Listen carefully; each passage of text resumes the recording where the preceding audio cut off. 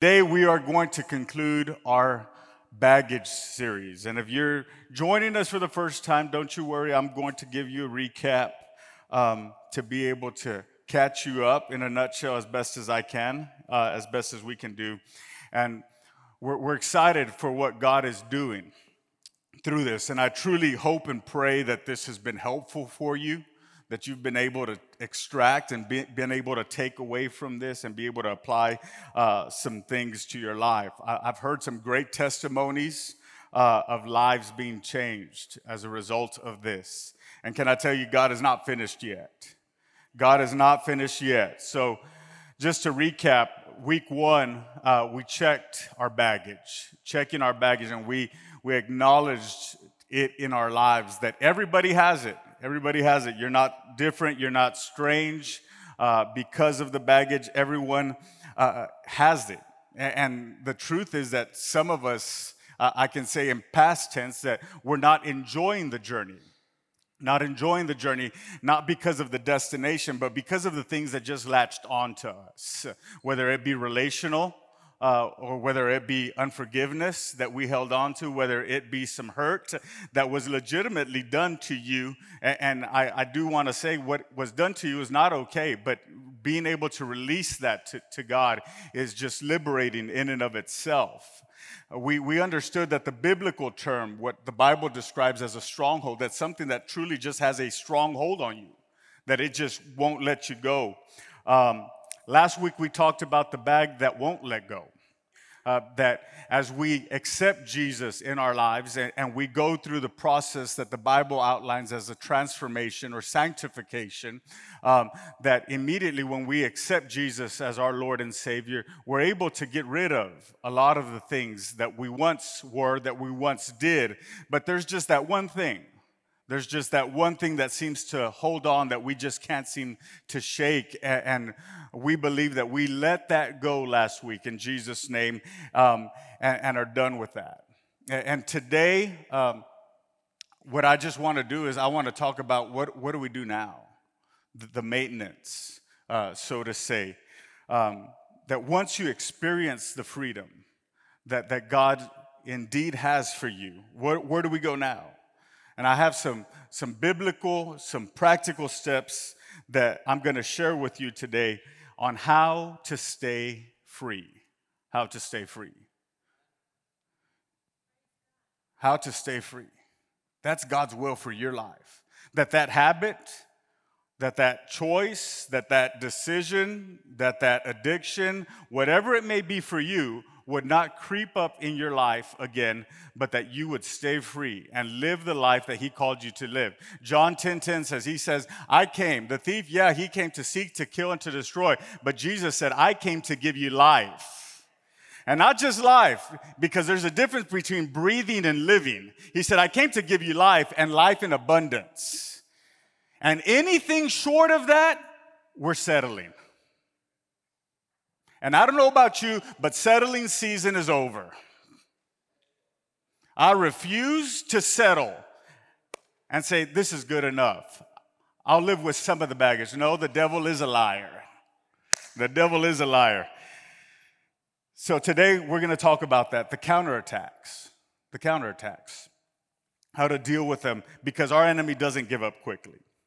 He will come back again and again. We understood last week, we see through the scripture that the Bible tells us that when we resist the devil, he will flee. But it's the resisting part that we have an issue with. Resist the devil and he will flee. He does not give up easy. And we have to be ready for those attacks. And we have to know that he's going to try to come back into our lives in one way or the other to be able to bring us back to that one place, to that place that we found ourselves in. Jesus talks about this in Luke chapter 11. And what I want to share is you have known someone, maybe that has overcome a habit, maybe has overcome an addiction, but then give it some time and then they found themselves in that same struggle. It's a reality of what we live in, of the life that we live in. People can experience freedom, and we can get there, but what happens when the attack comes again? Are you ready? You with me this morning? All right. Luke chapter 11, 24 and 26. Jesus says these words, and they're pretty strong words. He says, when an evil spirit leaves a person, he goes into the desert. I think he was talking about Arizona, not West Texas, all right? Goes into the desert searching for rest. But when it finds none, it says, I will return to the person I came from. So it returns and finds that its former home is all swept and in order, and we believe we did that. Have cleaned out some stuff and have decluttered and have let go of things that have held us hostage. Finds that home is all swept and in order. Then the spirit finds 7 other spirits more evil than itself, and they all enter the person and live there. And so the person is worse off than before. Now, I know that's not very encouraging, but let me get into this. The temptation, the habit, will try to make its way back to you. That thing that you have struggled with in the past, that you have let go of, will try to come and find you again. And the reality is that most Christians are not prepared to be able to maintain their freedom. So I want to quickly shed light on a cycle that happens, and we see it in government, we see it in businesses, and we see it in our personal lives. We may see it in our morals. And the cycle starts with freedom, that initial experience of being able to fight for it and to achieve it and to say, I'm really going to work at this because I want a different life. I want something different for me. I want something different for my marriage. I want something different for my family. I want something different for just the environment that I find myself in. So the initial experience is to achieve freedom, to be able to get there, to be able to obtain it. And what we find after you obtain freedom is that freedom will always produce prosperity. The second thing. Most people, the truth is that most people don't know how to handle their newfound freedom. So they respond in arrogance. Or maybe they respond in complacency. And they stop fighting, they stop doing the things that they once did to be able to get the freedom that they were fighting for in the first place, but now that they're there, they just settle, and they're on cruise control mode. All the things that were once done are no longer present. The effort is no longer there, and as a result of this, people then end up in that cycle of bondage again. So again, my whole objective, my goal for us this morning is to help you avoid this. There's some things in life that we will go through, but I want to tell you there's some things that we can avoid. The early church experienced this.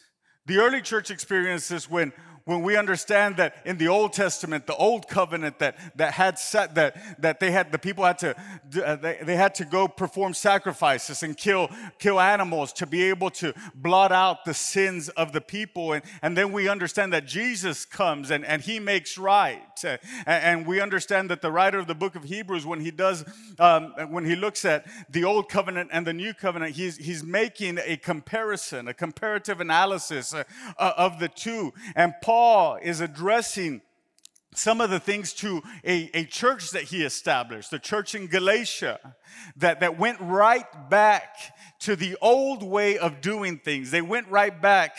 They thought that when people joined their church, they had to make them go through certain things, and there were certain requirements that had to be done. And Paul is a little frustrated with the church in Galatia because he sees that Jesus truly bought them with a price, and there is freedom for them, but they were so stuck that they wanted to go back and say, nope, we have to do things like this, and we have to, it was just a very religious mindset that they found themselves in. And these people had been set free from religion. And the church started putting all these burdens and all these yokes and all these unnecessary rules on the new believers. And Paul, in his frustration, and he admonishes the church. He says in Galatians 5:1, it is for freedom that Christ has set us free. He has set us free. So stand firm then, and do not let yourselves be burdened. There you see the key word, again. Again, by a yoke of slavery. And that's my message for you today, Impact City. Do not let yourself be burdened again by a yoke of slavery. Don't go back to the way you used to live. Don't go back to that thing in your life. You know what that thing is for you. That we would continually and perpetually stay in freedom. And that we would never go back to bondage. And you ask the question, is it possible? Can I avoid the cycle that you outlined? Yes, it is possible. It is possible. And I want to share with you 3 ways how we're able to maintain our freedom.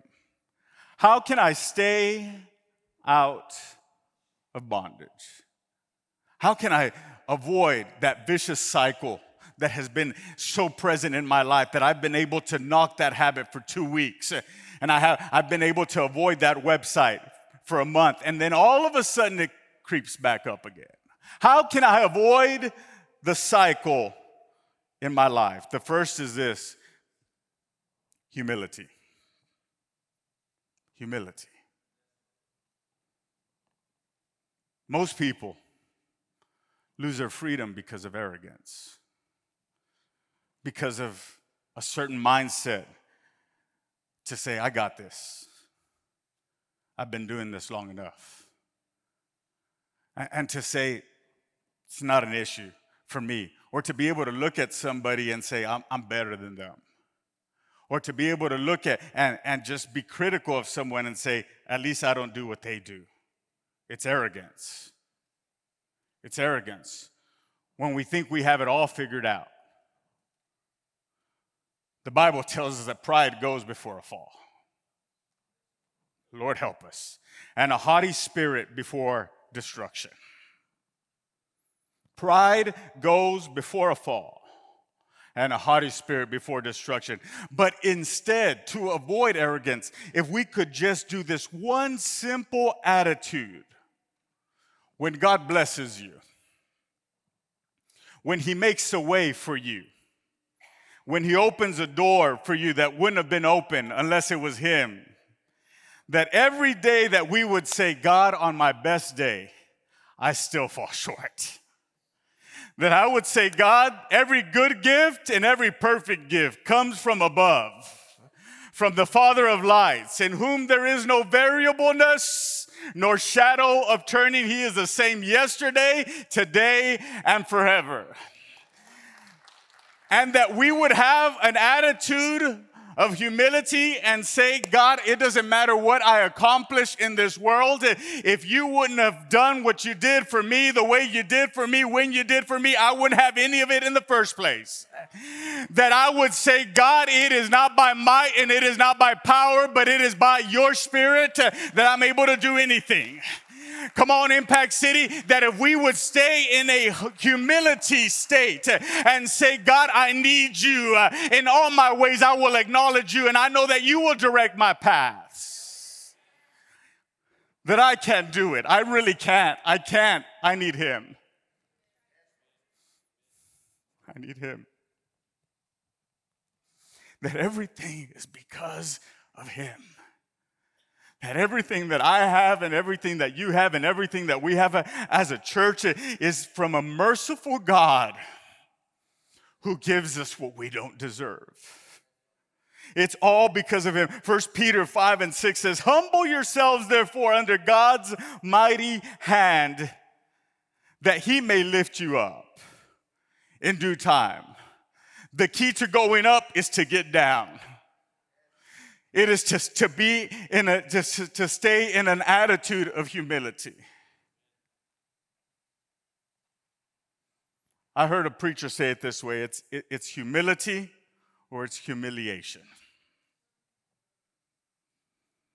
One's self-initiated, the other God initiates. Humility or humiliation. David understood this, that even when he messed up, the Bible calls him a man after God's own heart. Had his failures, had his shortcomings, just like me, just like you, had his challenges, had his proclivities, had the sin, just like me, just like you, all of this. But when it came to repentance, you couldn't beat David on repentance. You couldn't beat him on repentance. Psalms 51 says this, have mercy on me, O God, according to your unfailing love, according to your great compassion, that you would blot out my transgressions, that you would wash away all my iniquity and cleanse me from my sin. And then verse 17 says this, my sacrifice, O God, is a broken spirit, because a broken and contrite heart, you, God, will not despise.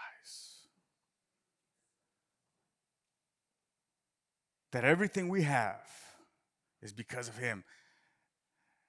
And I want to tell you that when it comes your way, that we would stay humble. It doesn't matter what we do. It doesn't matter what we accomplish. It's all because of Jesus. Don't fall back in the cycle because of arrogance. Don't fall back because of arrogance. The second thing is this, it's honesty. Humility and honesty. When you're being tempted, when that bag starts knocking on your door, that we could look at the situation and be honest. It doesn't help when we're in denial. That we're honest. And can I tell you that just because that bag comes and tries to trip you up, that just because you've fallen doesn't mean that bag has to come back into your life. No, the Bible says that the righteous falls 7 times, but 7 times he gets back up again. When that bag comes knocking back, that we would look at it and that we would be honest. And look what 1 John chapter 1 verse 9 says. If,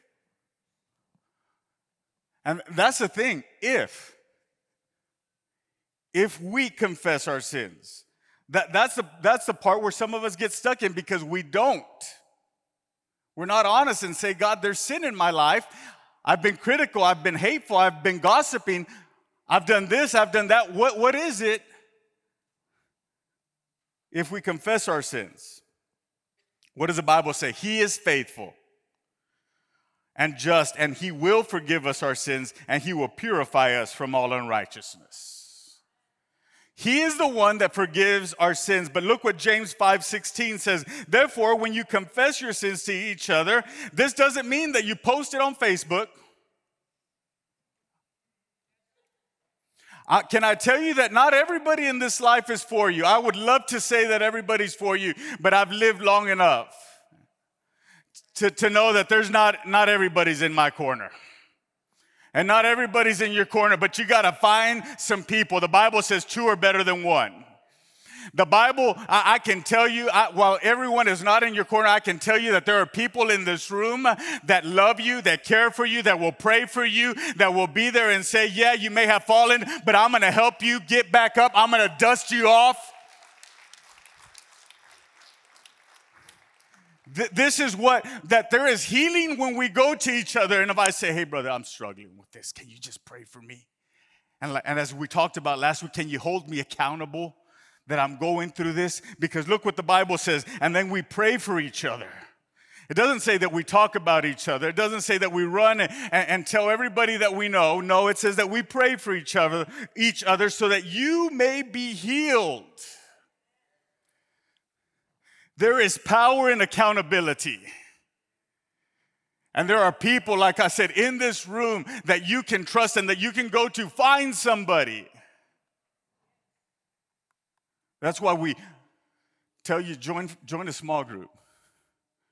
It's not for any other reason but for you to be cared for, to be taken care of, to be prayed for each day. by name.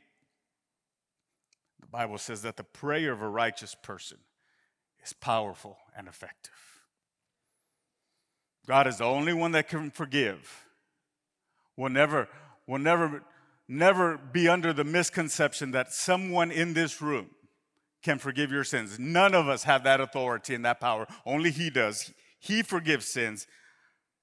But we have to find people that we can trust to be in our corner, to pray with us, to believe with us. Don't convince yourself that you can handle it yourself. Don't convince yourself that you got this all on your own. Because the truth is that if we fall into that trap, chances are you'll need this series again.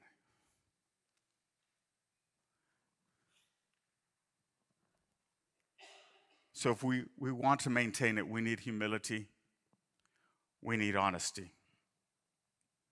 And the third is this: we need the person of the Holy Spirit.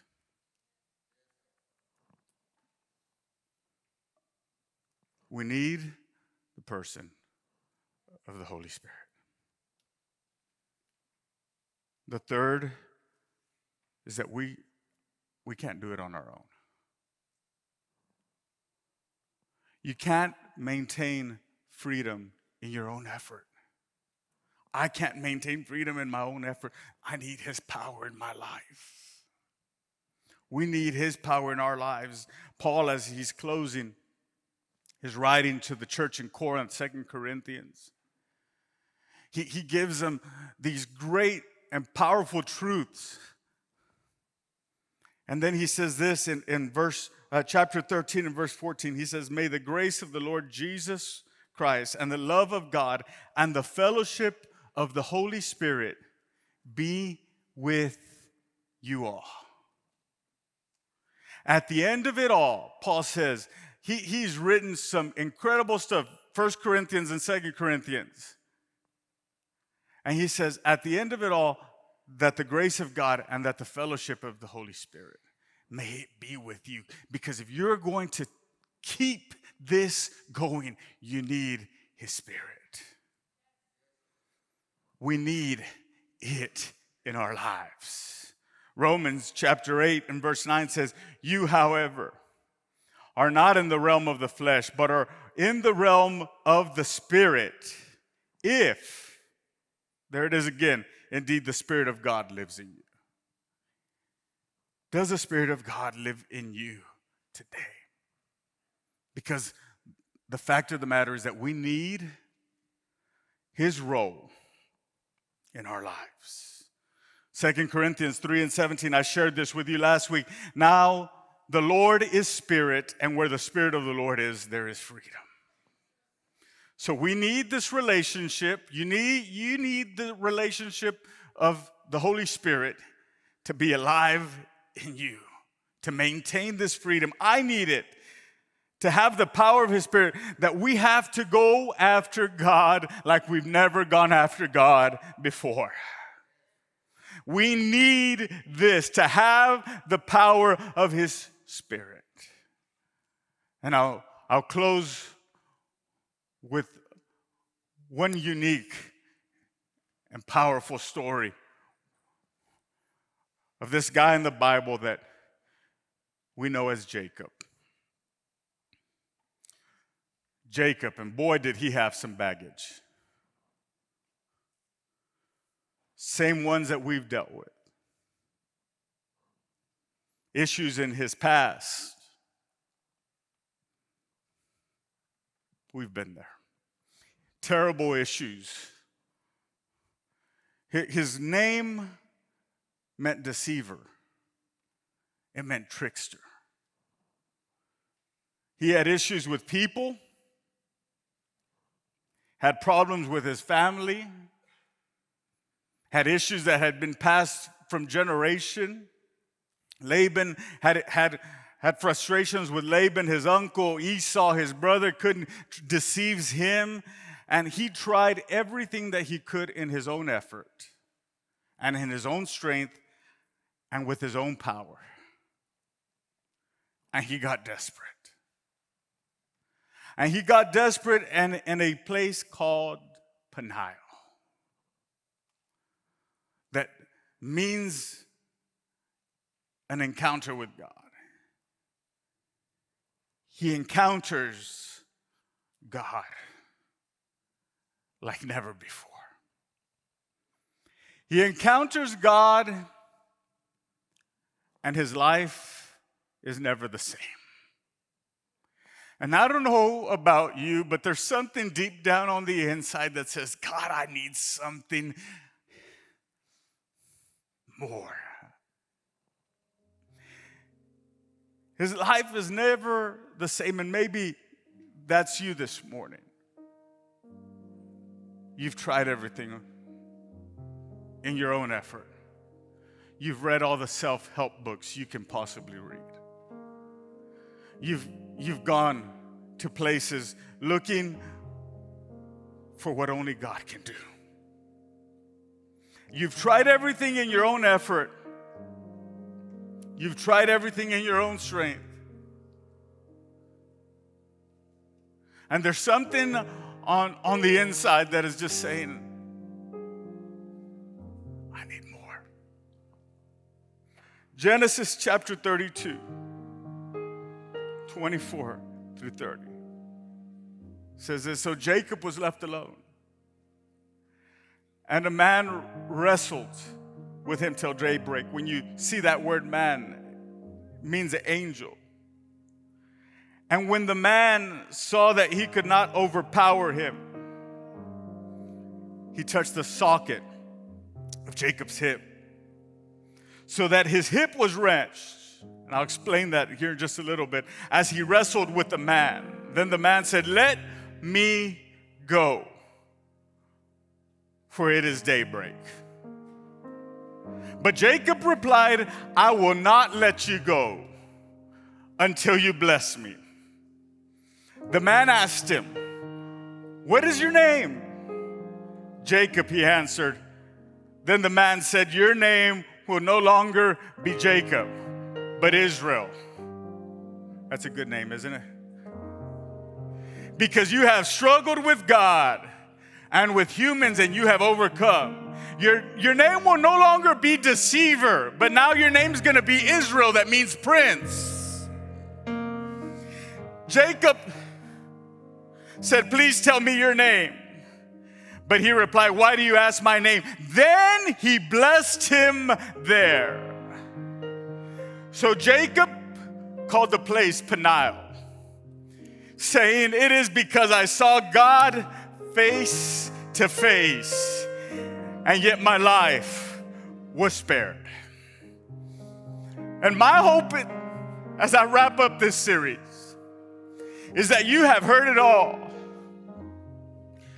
and that you would stand at a place with me and say, I need the power of His Spirit in my daily walk like never before.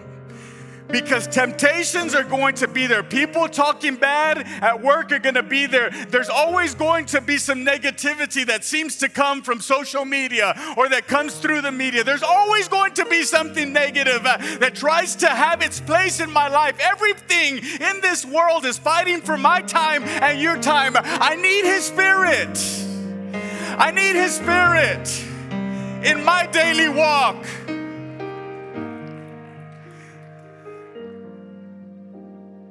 And that it would produce in you the same thing that it produced in Jacob. So I'm going to give you 3 subpoints. The first is that it would produce a new strength. A new strength. Why did God dislocate his hip? It is the largest muscle on the human body. It is the largest muscle, and it is a place of strength. It was the place of his own natural strength. So God said, I'm going to dislocate the place that you rely on the most. I'm going to hit the place that you have been counting on. I'm going to hit that place. And we grow to understand that he walked with the limp for the rest of his life. That every step he took, that he would be reminded that he is held together not by his strength, that it doesn't matter what his physical body was doing, there was a greater strength at work in his life. That he would be reminded that you can't walk through life without me. That every step that he took, it was a reminder. I need Jesus. I need God in my life. Every step that he took as he moved around, and as he didn't have the normality of his hip working the way he once did, but every step that he took was a reminder that it's not what I can do. It's him working through me. Paul understood this. 1 Corinthians chapter 2. Paul is this incredibly educated man. He had what theologians believe to be 2 doctorates by the age of 21 years old. And this is what he says. Writing 2/3 of the New Testament. And look what he says. He says, my message and my preaching were not with wise and persuasive words, but with a demonstration of the Spirit's power, so that your faith might not rest on human wisdom, but on God's power. It is about him. A new strength. And then that it would produce in us a new identity. A new identity, a new name. Jacob, you will no longer be. Now you're going to be Israel. You're no longer a trickster, because in the Bible, your name was tied to your destiny. And in that moment when he had that encounter with God, his life was going to change forever, so his destiny had to change. So you can no longer be a deceiver, you can no longer be a trickster, but now you're going to be a prince. And can I tell you, he stands here today and wants to give us a new identity. In him. Every time that you see that somebody had an encounter with God, their lives were changed, but their names were changed. Abram, you're no longer going to be Abram. You will now be Abraham. You're going to be not just the father, but you're going to be the father of many nations. When Saul of Tarsus encountered God, his name was changed from Saul to Paul. And Peter went to Petros to being their names changed. And can I tell you that maybe you've struggled with this, that you have bought into an identity that has tried to label you, and that bought into an identity of who you once were, an addict or a drunk or whatever, or a liar. Whatever it may be for you, that identity has wanted to take you over, but I come to cancel that identity. And to tell you that if you are in Christ, you are a new creature, that you no longer have to be tied to anything you were, that today is a new day.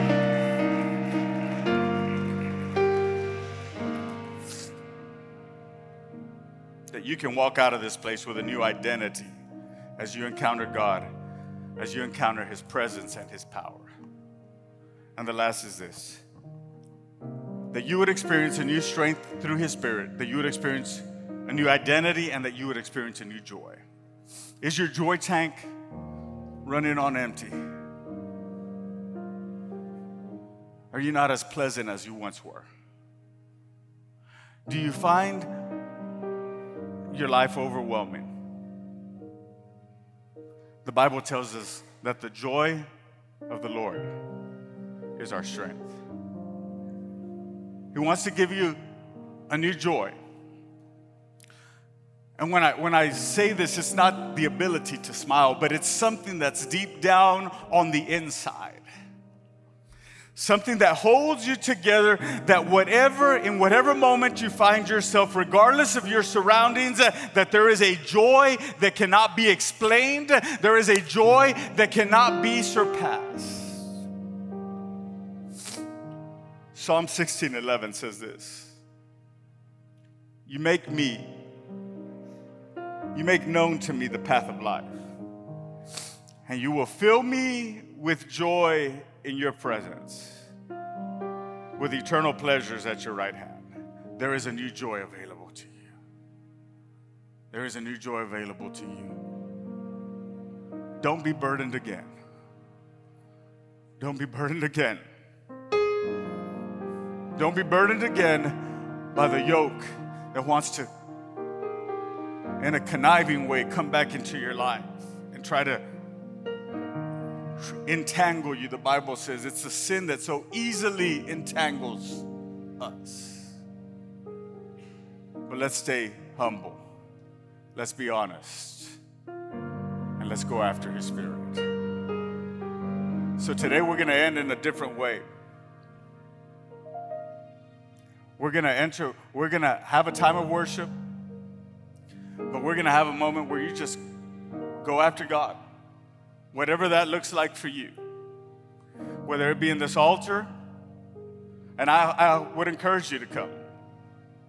Whether it be in your seat, that we would just have a moment that we would say, Holy Spirit, I need you. Let's pray. Father, we thank you today. We thank you today. We thank you today for your word.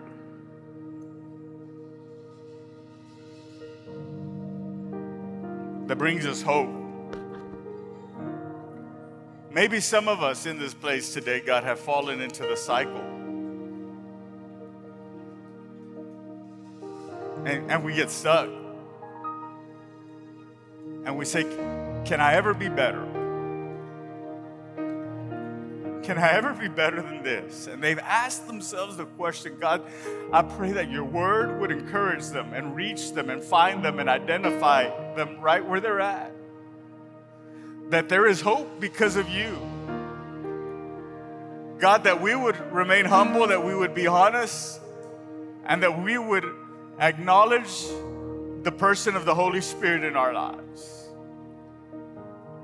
That we need you at every step and at every turn. As every head is bowed and every eye is closed, I want to address the issue that may be standing in your way today. That Jesus loves you that much that He came and He died for you. And maybe the first step that you need to take today is to surrender your life to Jesus. To open your heart and say, I'll let you in. He says, I stand at the door and I knock. And that if anyone would hear my voice, and if they opened the door, He stands, but you have to open the door. He said, I'll come in with it. I'll come in and dine with Him and Him with me and He with me. He's the God that will leave the 99 and He goes after the one.